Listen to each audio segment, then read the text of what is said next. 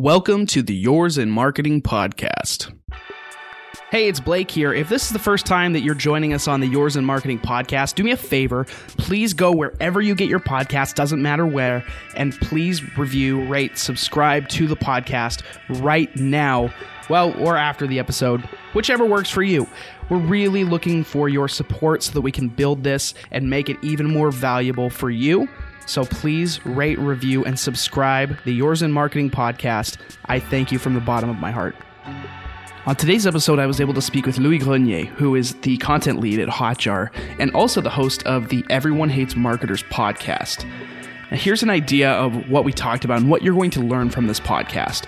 First and foremost, we talk about how to make your marketing less deceitful and less slimy.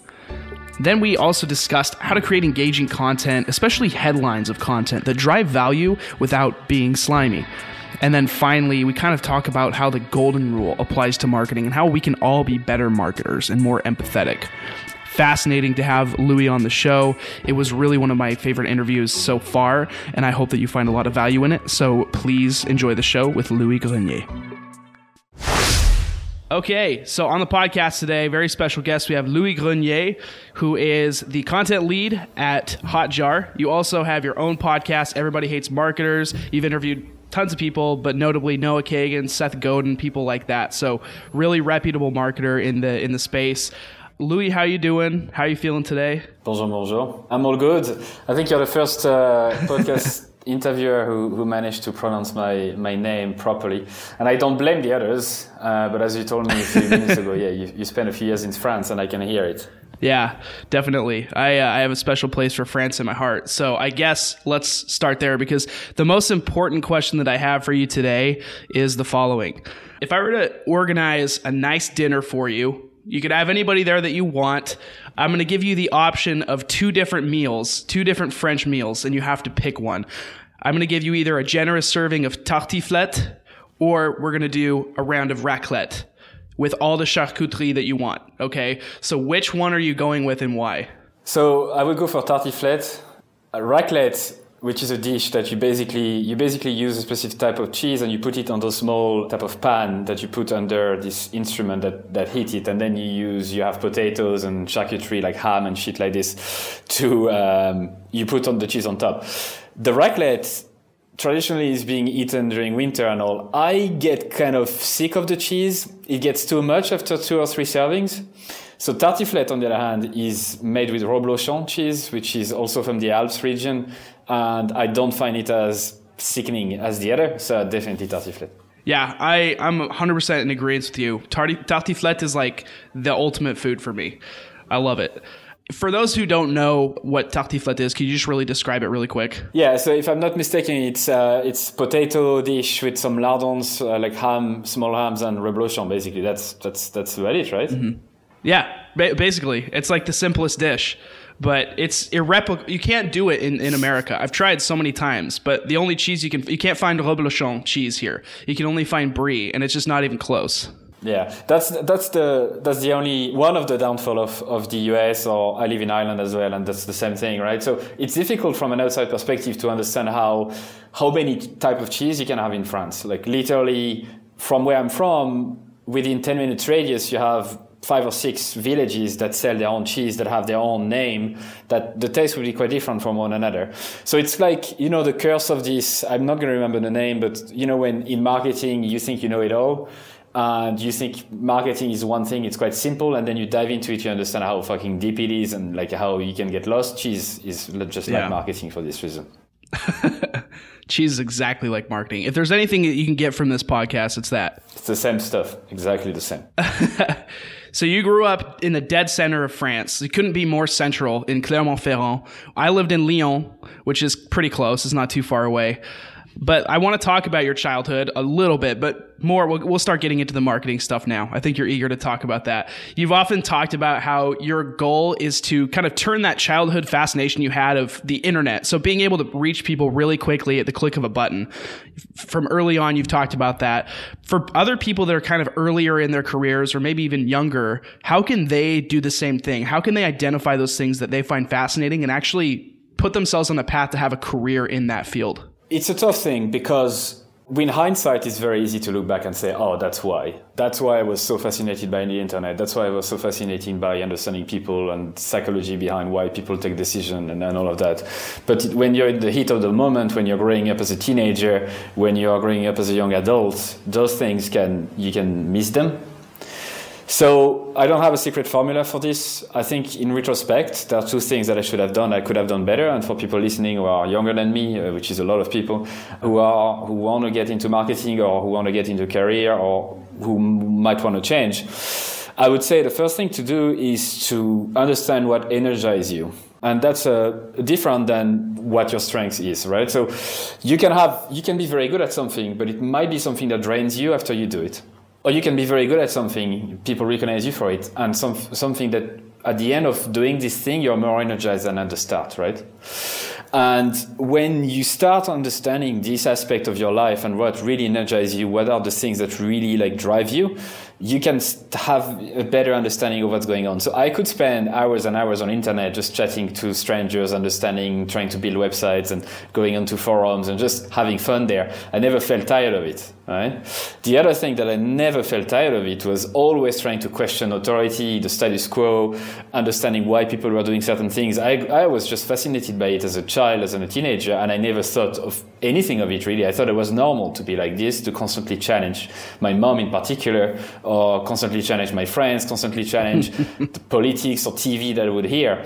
But I understood afterwards that was one of my personality traits that was part of my kind of unique ability, the things that energize me, that I should use, that I should make of good use, right? So that's the first thing. Looking inside, what energizes you? What are the things that you are good at that makes you feel more energized after doing it than before? The second part is something I believe in marketing that you can apply to yourself, is to reach out to others that know you.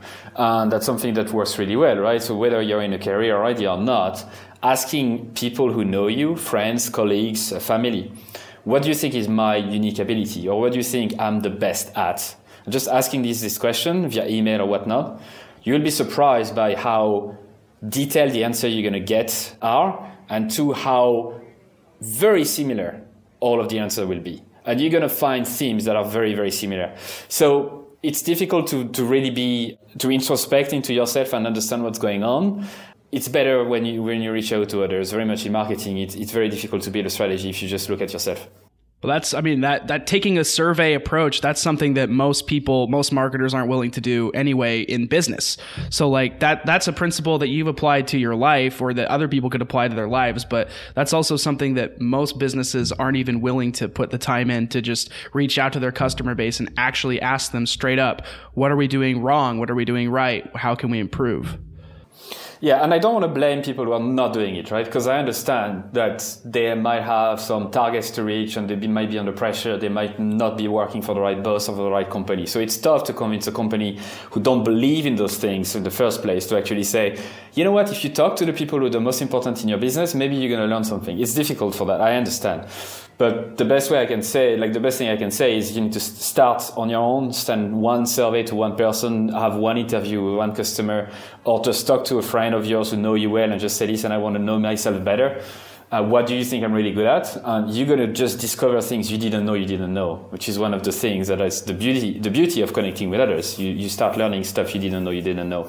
I didn't come up with this concept. It's a book called The Unique Ability, which is quite good. I think it's a guest of mine who mentioned it and I read it. It's nothing really revolutionary about this concept, but I like the way they put it. They have a lot of structure into it. And what I like about it as well is the fact that, do you know those Strengths Finder and all of those books that help you to find? I'm not a massive fan of them because, again, do you really know yourself very well, or do others around you know yourself better? And very much like in marketing as a company, do you know your company very well, or do your customer know your company better? So it's always good as well to reach out. Yeah, it's really hard to be honest with yourself, because if I look at myself, I'll think, yeah, I'm great at this and this and that, but ultimately, is that reality? Is that what other people see? Because in terms of what I'm putting out, maybe, there are certain things that it's important for me to think that I do well, but ultimately it's more important that I understand the reality, and that people and companies both have egos. So it's really hard to stay unbiased. Yeah, you can't really fight the bias. That's part of being human. We have biases. try to control them as much as you can. But like listening to past episodes of yours, for example, like one of the key strengths that I can see from you, and perhaps a unique ability if you're more energized after the interview than before, is that you're a very good interviewer, right? You ask good questions, you just are able to hold a conversation without a script. Trust me, I've been on a few podcasts now, and this isn't something that is widely spread. Let's put it this way. I appreciate that. But there's also a lot of work that goes into that, right? Like a lot of behind the scenes stuff. You're the same way. I can say the exact same thing. It's just whatever your craft, whether you're a business or just a brand or person, there's a lot of prep that goes in the back end as well for that. But being humble, I think, is so far from our discussion, I'm really picking up on being humble in business is actually a really big strength that most people don't value enough. Yeah, humility, right? I mean, why do you it's a psychological bias, right? They've done this survey. I'm going to butcher the research about this, but you can find it in the book called Brainfluence, 100 Ways to Persuade People or something around those lines, where they surveyed restaurant owners and they had a ranking about their performance. So they already knew who was the best and who wasn't. And they asked themselves from 0 to 10 or 1 to 5 or whatever, in which quintile do you feel you are, like in the top 25% or the top 20%, the bottom 20%, whatever. And they found out that the majority of people would put themselves in the top 20%, right? So like 80% would put themselves in the top 20%. So we are naturally very bad at judging ourselves. And this is why it's so important to be humble and realize that my perception of myself is not the same as perception of others. And in marketing, like in real life or in any part of life, perception is everything. It's not about what you think you are. It's about what others think you are. I kind of want to shift gears just a tiny bit and start talking about content specifically, because obviously you're the content lead at Hotjar. I would be remiss if I didn't talk to you about this. But I've interviewed people like Joel Kletke at Case Study Buddy. He's a fantastic copywriter. He's really good. And I think you've spoken with him before. But it's just I've thought about copywriting a lot lately and how it all ties into marketing, because obviously it's huge. But in content creation, titles ultimately are key as well. But that's one of the things that I feel like people manipulate the most, is trying to do clickbait to get people to click on titles. So do you have a formula for writing a great headline that isn't clickbaity, but it's still engaging and it still intrigues people? It's incredibly tough, because the title is the most important part of your email, right? That's what people see. If you don't convince people to click and to take this next action, which is to read your email, then you failed. I'm not a copywriter myself. I wouldn't say that I am and that I will ever be. What I know is the fact that if you listen and use the words of your customers, you're already much further ahead than all the competition, right? So that's the first thing. So use the words of your customers, send surveys, interview them, understand what they say. The second thing is you do need to lead with curiosity, right? You don't want to send an email with a subject line that you wouldn't send to your mom or you wouldn't send to your friends because you're ashamed of it. However, you also need the subject line to do a job. Like in Hotjar, we try different subject lines per newsletter, and every time, as soon as we inspire people to click because there is some curiosity into it, making them guess what metric we're talking about in the subject, or making them guess what objective they can get or what benefit they can get, you get more clicks because people want to know. And that's in human nature. So it's a balancing act between what you know works in terms of human psychology, what people tend to do, and your ethics, right? And what you're willing to do to make a sale or to make people read your email. So it's always the balance of, would I click this email? Would I feel it's too clickbaity with my mom? Would I be actually willing to send an email like this to my friend or not? And it's always trying to gut check yourself. So I wish I had a formula. I do not have a formula. All I know is, again, if we look at metrics and what matters to you, open rate, for example, or click-through rate, when you lead with your curiosity, when you hit at something new, when you play with those emotions that people have in like everyone has, it gets easier. And a subject line is just a way to get to the next step, which is to read the email, and then the next step, which is to click on something, right? So you need to think about it as a funnel. And that's why for Hotjar in particular, or for my podcast, I do the same. We come up with 10, 15, 20 headlines minimum until we find something that is like, oh shit, this is like, yeah, I would open this. Mm-hmm. Yeah. Well, at Hotjar, you're obviously really focused on CRO, improving user experience for websites. There are a lot of different functions. And I'm sure you've looked at B2B companies before and their websites and the content that they have.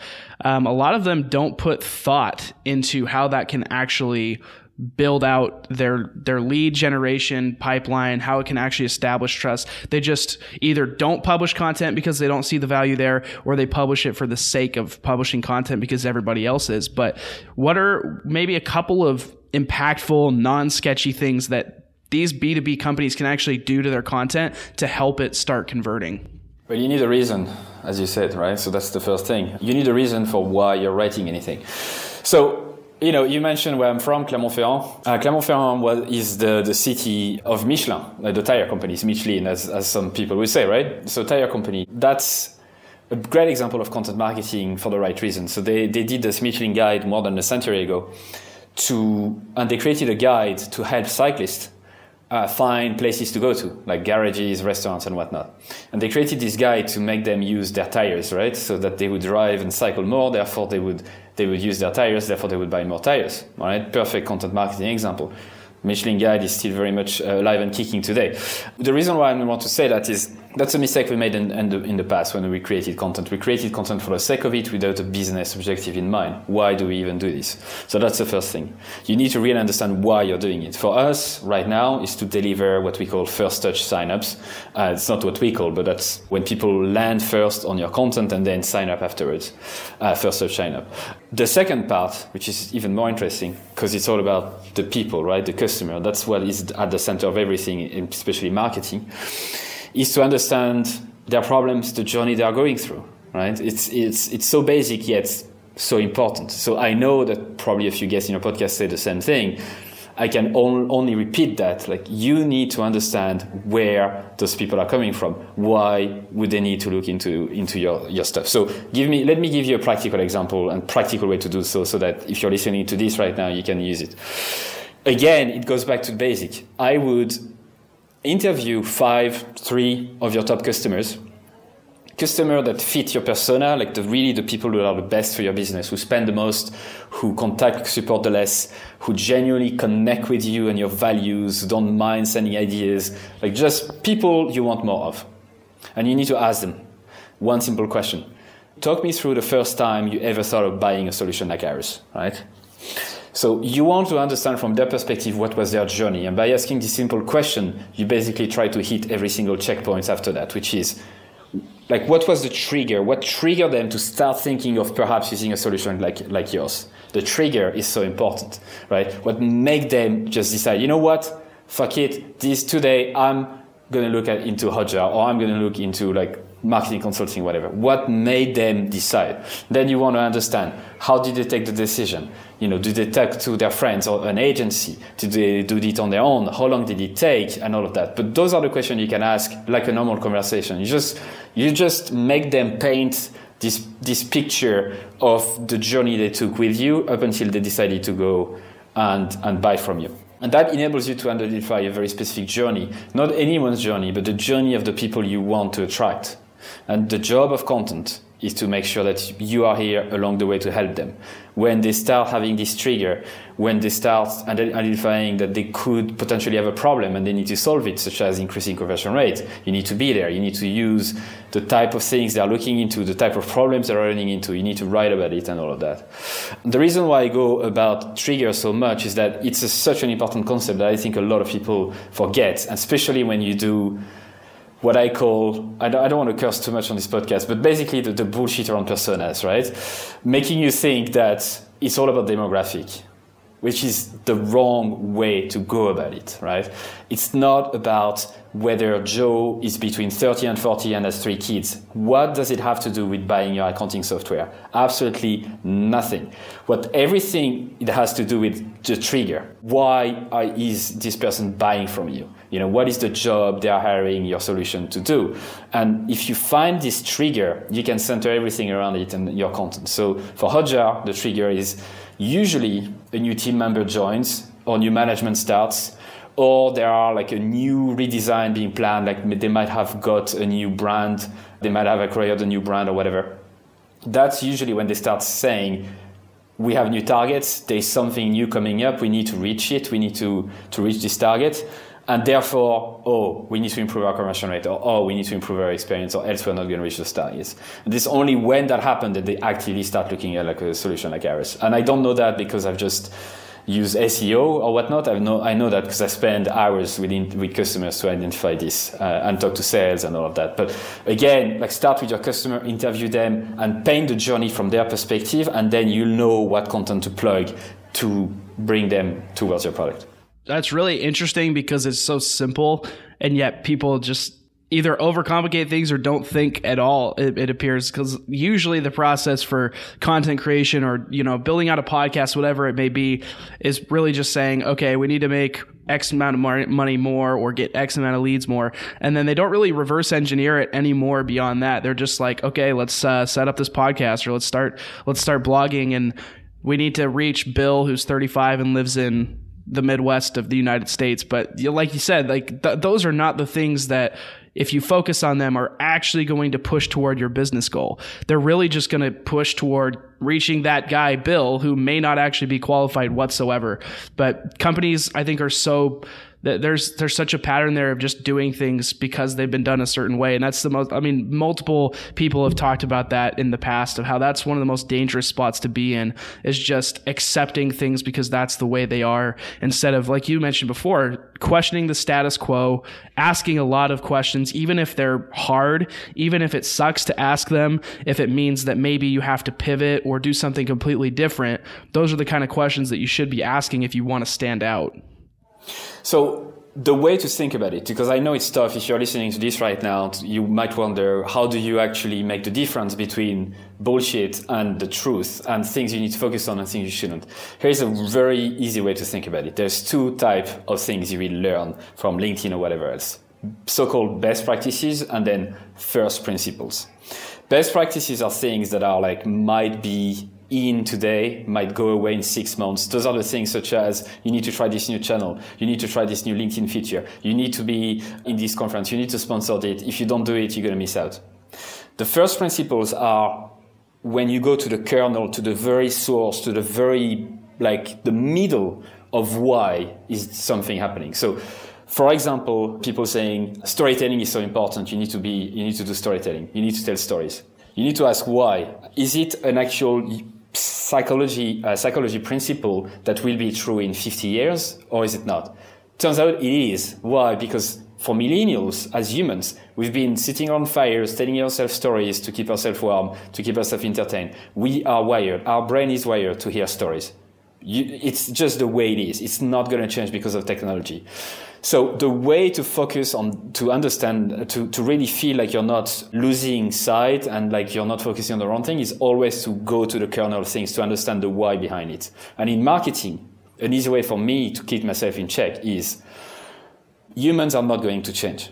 We know that. DNA, evolution, it takes millions of years to produce a human like us. It's not going to change because we have a LinkedIn new feature arriving. So that's a fact. That's the first principle. Humans are not going to change. Now, who are we selling to as businesses? Humans, right? Therefore, who we're selling to is not going to change either. We're always going to sell to those people, humans, okay? And therefore, what is marketing really about? Understanding people. Understanding humans. And so that you can give them what they need and also what they want. That's not going to change either. Because again, if you look at first principles, humans are not going to change. The only thing that change is how technology applies to this behavior, how different channels apply to this. It doesn't really matter at the end of the day whether you need to go to this channel or this channel. What matters the most is why you need to reach out to those customers, why those customers are doing certain things, and then you apply the principles to your channels, to your strategy, whatever. But at the core of all of it, your customers, your people, this is the core of everything. You start from there and then you expand. You don't start from a place of selfishness where you think about yourself and how to reach your target. It's always about the people that you seek to serve. You mentioned like treating people the way that they want to be treated within the scope of marketing, kind of selling without using deception tactics. Up front, to me, it sounds like that's probably going to cut your opportunities by a considerable amount at first. But over time, what does that business model look like? If a company devoted themselves to using the golden rule in marketing, not using deception, how long would it take to make up for maybe the opportunities they missed up front? And what does the business model look like over the span of several years? Why do you think you'll be losing opportunities in the first place? Well, maybe some would be perceiving it as that because they think that if I have to run certain types of campaigns right now that might be more deception-based or fear-based to generate leads now, and if they didn't run those certain campaigns and tried to be more honest and take their time and really build relationships, that it might take much longer to actually see results. So from experience, the source of people having to use deceptive tactics and shady and aggressive tactics to sell always comes from one thing: bad product. So honestly, if you have to resort to use shady tactics to sell your stuff because your stuff is not good enough on its own, doesn't stand on its own, doesn't get recommended on its own, doesn't get word of mouth on its own, can I curse? You're fucked. Like you'll beep it out anyway. You'll censor me. But that's what happens, right? Like this is the kernel as well. Like obviously you focus on your people. If you don't sell something that solves a problem to them, to your people, then you have a bad product. If you have a bad product, you're going to have to use sleazy marketing tactics to go there. So I disagree with this statement that you might lose opportunities. You won't. If you have a good product, you won't. And in fact, good marketing is good product and vice versa. So I can give you countless examples of companies that are like absolutely thriving, making a lot of money and not using any shady, aggressive marketing, Like one that pops to mind straight away is Basecamp, right? Basecamp, the project management software, very, very good product, simple, they know their stuff, they have values, they stand for something. I don't think they've ever used shady tactics. If anything, they are like really in the other side. They are too ethical. They're just so into ethics, it's scary, right? One example, you can find thousands of others or millions of others. Another one with not a company, but a person, you mentioned him, and maybe some people will disagree with this example, but Seth Godin is also fantastic at that. This guy just shares stuff for free on his blog every day. He has done so for years and years and years. He's building so much trust. People trust it and love him. He writes books and gives away his knowledge for pennies. Like, come on, $10, $15 for a book. It's written by Seth Godin. It's just bargain when you think about his experience. Anyway, he gives most of his knowledge for free. He gives, and he knows in return people will give back. And I don't know how much he's making. He's never shared that. But this guy can sleep well at night because he's using good products, good knowledge, good marketing principles to sell his stuff. And it's absolutely possible to do this yourself. The reason why you might never be able to do it is if you have a bad product. But if you have a bad product, I have bad news for you. You either need to change company or absolutely review everything about it. But like the source of good marketing starts with a good product and underselling people. There's no other way. That makes a lot of sense to me. You mentioned Seth Godin. I do want to talk a little bit about your podcast as well. Maybe do some podcast inception here while you're on a podcast. So talking about Seth Godin, is there anybody else that you've interviewed that just blew you away with how smart they were or how creative they were? Well, all of the guests I had are smarter than me. That's the rule I have. I need to learn from people, and there's every single time I interview someone, I learn something I didn't know, which is fantastic. So let me think of someone else. So Seth Godin was the one that surprised me because I didn't expect him to actually go into practical terms. Like he went very deep into it, which was really cool. I'd say another one. This is the kind of marketer, again, an example of ethics. Andre Chaperon, who's an email marketer, email marketing copywriter, is like probably one of the best in the world. He used to do some sort of shady stuff with affiliate marketing when he just started 15 years ago, whatever, when the web was at its infancy.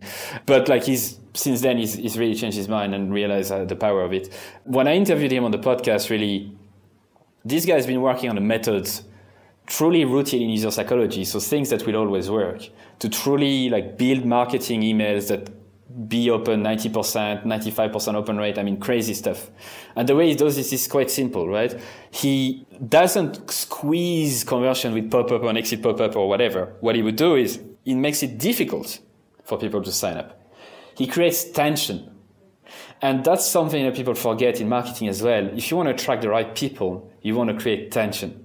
If you don't create tension, you're only going to attract people who are here for the quick win. If you create tension, people are more likely to basically, it's like a magnet, they go to you.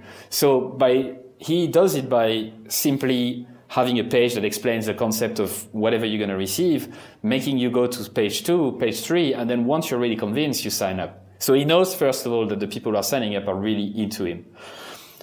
Instead of asking, for an email address only on the top of your homepage and try to squeeze as many emails as you can, he doesn't do that. The second thing he doesn't do is, as soon as he understands automatically via his email that people don't open their email, that someone won't open his email or hasn't clicked, he deletes them from the database.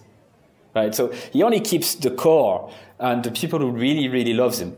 And his open rates are just crazy. You wouldn't believe. I mean, it's mind-blowing. Yeah, but when you think about it, it just makes total sense. Why aren't you doing it? Because you're looking at vanity metrics most of the time. So his sales as well, conversion rate from email to sell is just insane. And just by using basic user psychology principle, creating tension and all of that. And when you think about this is the kind of stuff I would never have thought about myself. It just takes years and years to practice. And this is the beauty of interviewing people who are smarter than you, right? You just learn stuff you didn't know. And that's just one example. Yeah. I'm guessing that the answer to this is going to be Seth Godin as well, but I just want to ask, which guest were you most nervous to interview? The first one, not Seth Godin. The first one, not okay. I'm not going to remember who, because what I've done is I interviewed a few people and then I kind of shuffled the order when I launched a podcast. So I don't remember who came first. But do you know when you have this feeling in your stomach, like this butterflies, like when you feel like you're a lion in a cage, in a sense, that you have stuff to say, but you're not too sure that others feel the same way? I had this feeling right at the start. I was like, this is a bit crazy. Like, Everyone Hates Marketers is quite a strong title, quite a strong concept. Maybe I'm the only one thinking this way. I like to challenge the status quo. Maybe I'm gone too far. And I think it was DHH from Basecamp, one of the co-founders of Basecamp, was the first. And I remember within a few minutes when he started to say stuff that I was agreeing with, or that went even further than my first thought about the podcast, I realized, shit, like now we are two. So there must be more than two, right? And that's when I realized, yeah, this is what you need to follow, this gut feeling, this butterfly, this like, what stops you from saying what you think, apart from others who might criticize you or whatever. But that's what good marketing is about. If you want to stand out, you need to take these feelings, those emotions, those things that you truly think, and externalize them, because you will find people like you. That's just a given. There are 7 billion, nearly 8 billion people on Earth now. You will find people who agree with you, and a lot of people who disagree, but that's good. That's what marketing should be. Yeah. It's even better if there are people that disagree.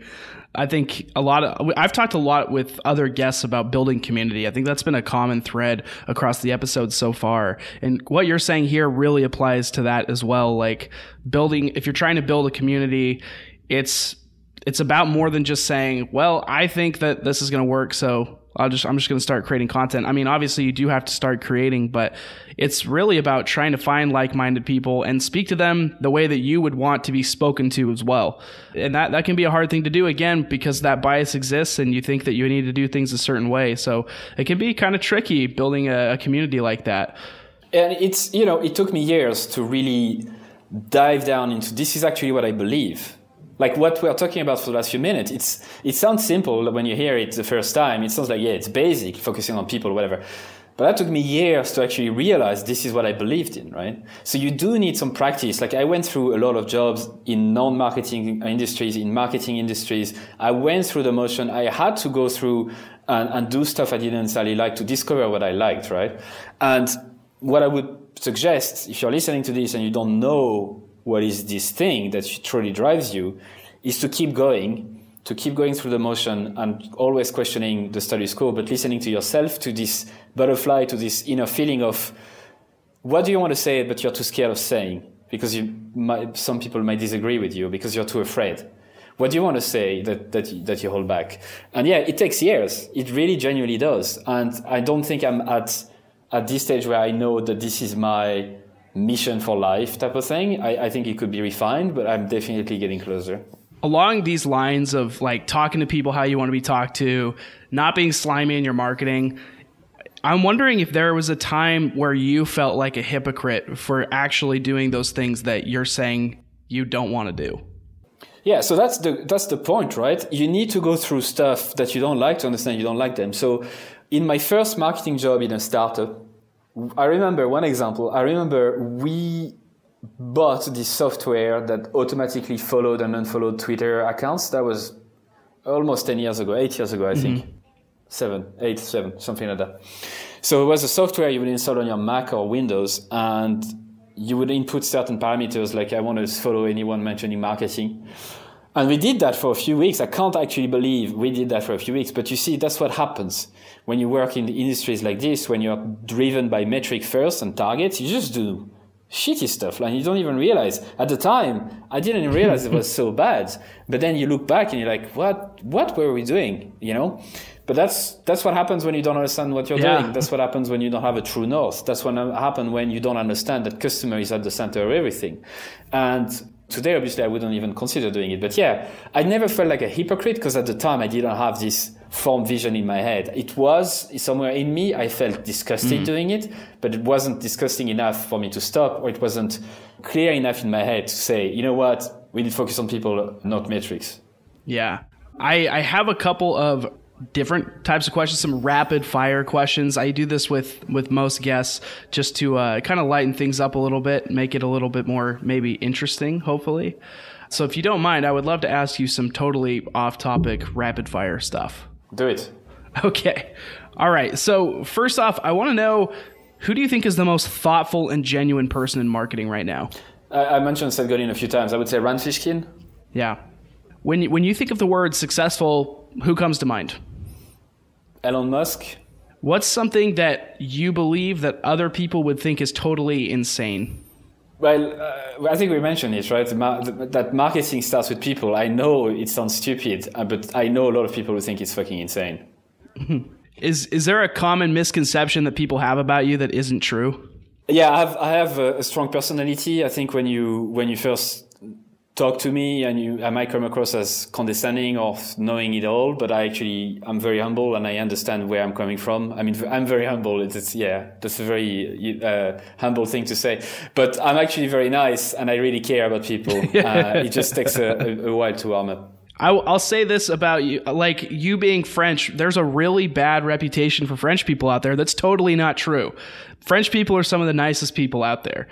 And one thing I noticed being in the North and in the South, they're obviously kind of two different ways of looking at it too. Like it's a different mentality. But if you look at it like it's a baguette, the people in the North are like, they're not necessarily like a baguette. They're really just like, well, I guess they kind of are. Like they're hard on the outside, but then you really have to get to know them, and then they're soft. Whereas the people in the South are more welcoming up front, but maybe not as loyal in the long run. That's kind of something that I noticed. But overall, French people are amazing. They're like way nicer than people in America.